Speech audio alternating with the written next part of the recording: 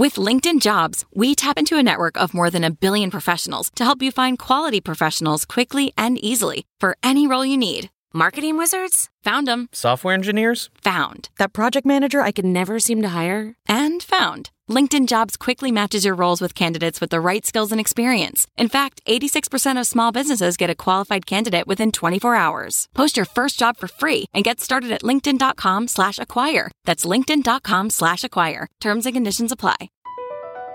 Across America, BP supports more than 275,000 jobs to keep energy flowing.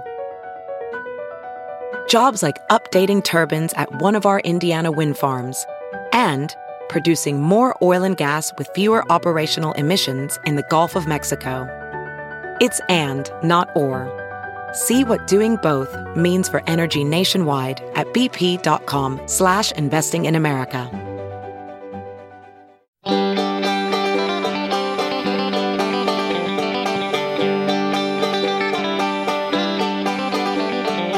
Welcome to the Caixin-Sinica Business Brief, brought to you by SupChina. Each week, we bring you a roundup from the world of business in China from Caixin, China's authority on business and financial news, as well as interviews with Caixin Global reporters and editors. I'm Kaiser Guo from the Sinica Podcast. This week, China's big business number is 0. China has pledged zero tolerance for financial misconduct by state-owned companies. 0 is the official number of how many poor people there are in the country, and 0 will be Hong Kong's net carbon emissions by 2050. With a lot more than 0 important financial stories this week, here's what's been happening in the world of business. It is official. Nowhere in China is officially poor anymore. Last week, Li Jian, Guizhou's top poverty relief official, announced that the southwestern province's final 9 deprived counties had been removed from the poverty list after their per capita annual net incomes exceeded a government-defined threshold of 4,000 yuan, approximately $608. The announcement means China has now delisted all of the 832 counties identified as poverty-stricken 8 years ago after it initiated a nationwide campaign to end extreme deprivation by the end of 2020. The Chinese government has urged its Indian counterpart to level the playing field after New Delhi added 43 more names to its list of banned Chinese apps over alleged security concerns as bilateral relations continue to stay frosty after border clashes earlier this year.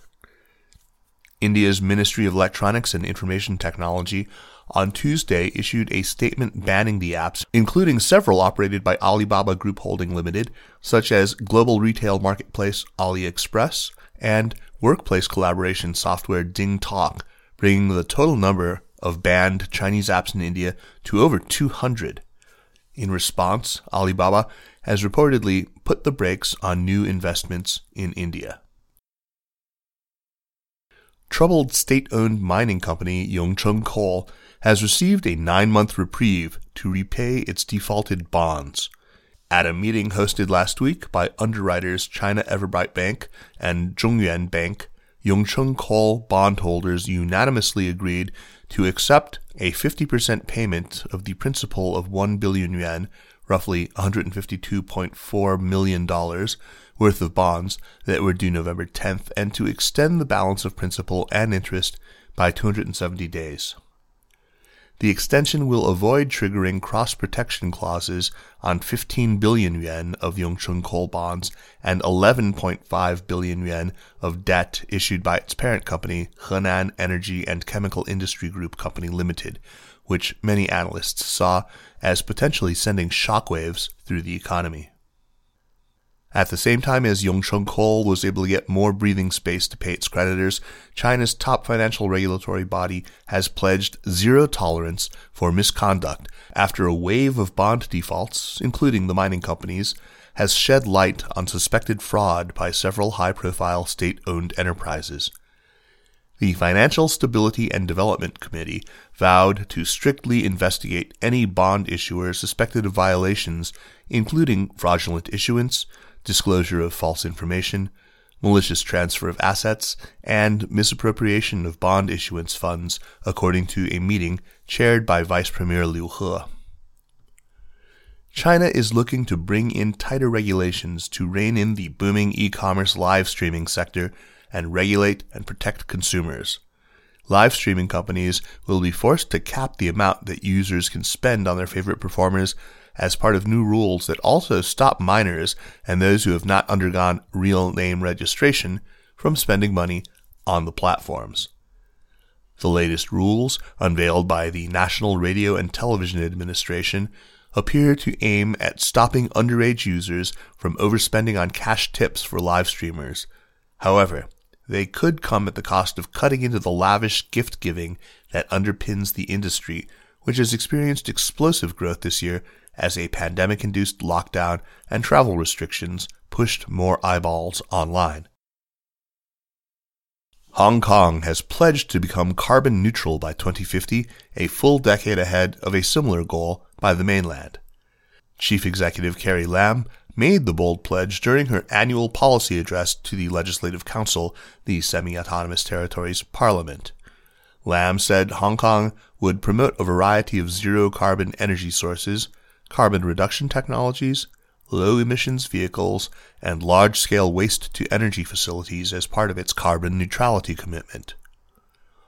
Hong Kong currently has the fourth largest carbon footprint of any city in the world, according to a 2018 study of 13,000 metropolitan areas by the Norwegian University of Science and Technology. And finally, Christmas may have come early to China's aviation sector, or more precisely, the Lunar New Year has come early. 2 months ahead of the Lunar New Year, one Chinese fuel supplier is already gearing up for an expected surge in air travel. China Aviation Oil is seeking to import jet fuel for January delivery in its first buy tender since May, according to data compiled by Bloomberg. The move by CAO, one of the largest buyers of jet fuel in Asia, comes as Chinese domestic air travel continues to recover after the pandemic-driven collapse and comes after the nation successfully celebrated the National Golden Week holiday in early October with no major COVID-19 outbreaks.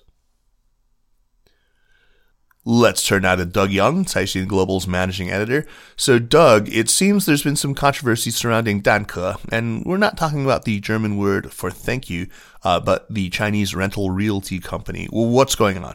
Hey, Kaiser.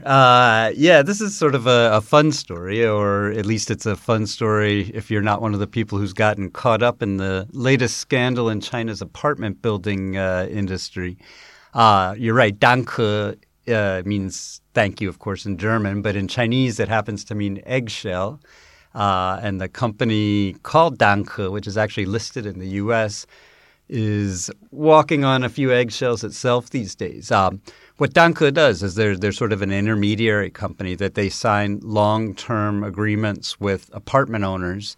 Then they go in and spruce up, add new furnishings, do sort of renovation jobs on the apartments, and then they rent them out to shorter term, sort of more traditional individual people.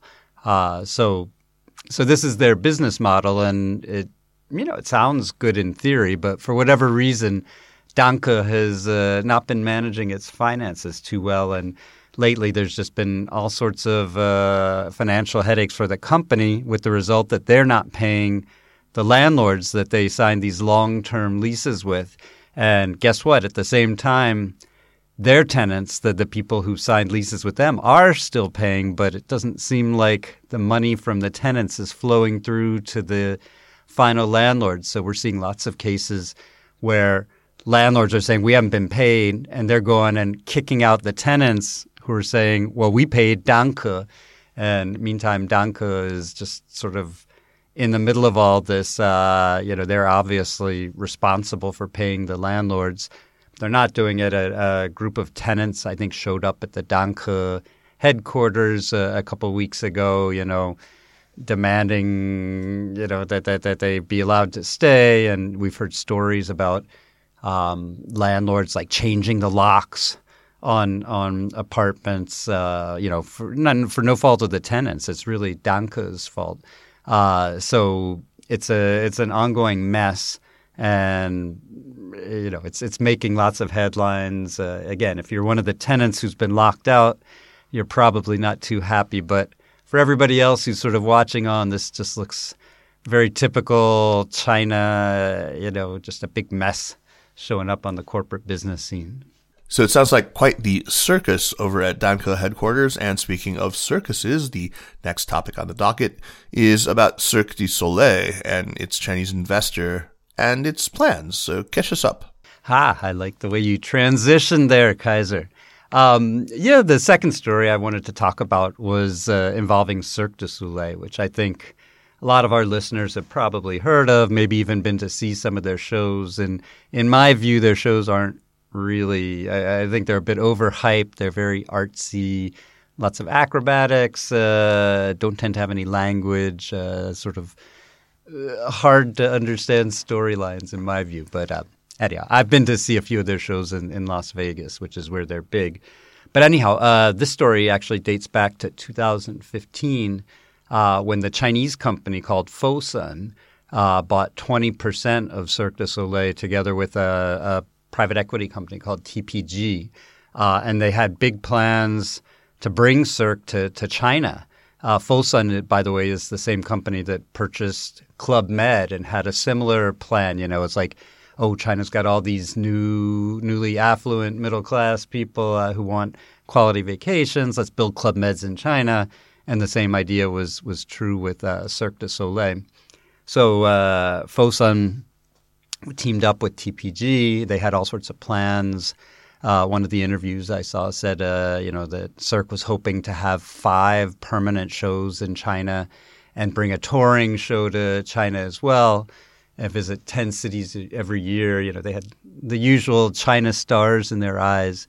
And, of course, this all came crashing down this year with COVID-19. I suspect the company was probably not doing that well before any of this started, but certainly COVID-19 was the last gasp. And the company declared bankruptcy back in June. And just recently, just this past week, they reached a reorganization plan, and guess who's not in the picture anymore? Fosun. So there's no more. Fosun basically lost everything in the reorganization. The company is now owned by some of its former creditors. So we did a little bit of asking at Caixin, how does this affect the China plans? Basically, Fosun is out of the picture. And they did manage to open one venue in Hangzhou, which is actually one of the few Cirque du Soleil theaters that's still doing performances now, because most of their other places in the rest of the world have been shut down or are waiting for the pandemic to ease. And this one in Hangzhou is operating, and they said that will keep operating for now, but it doesn't seem like they have, they're not nearly as gung-ho on China, though. Of course, they said as soon as conditions permit, we do hope to bring touring companies back to China. So we could probably call this another case of someone getting big stars in their eyes over China, and guess the picture wasn't quite as rosy as they thought. Okay, Doug, thanks for filling us in on those stories, and we will catch up again soon, man. Okay, thanks a lot, Kaiser. Have a good one. And that's it for this week. Thanks for listening. The Caixin-Sinica Business Brief is produced by Kaiser Guo and Nandini Venkata, with stories from the staff of Caixin Global. Special thanks to Li Xin and Marcus Ryder of Caixin Global. Thanks to Spring and Autumn for the music. For more on China, be sure to check out the other shows in the Sinica Network on SupChina, and for daily news and views, make sure to subscribe to SupChina Access for the daily newsletter. Find us at supchina.com. Thanks for listening, and we'll see you next week. Take care.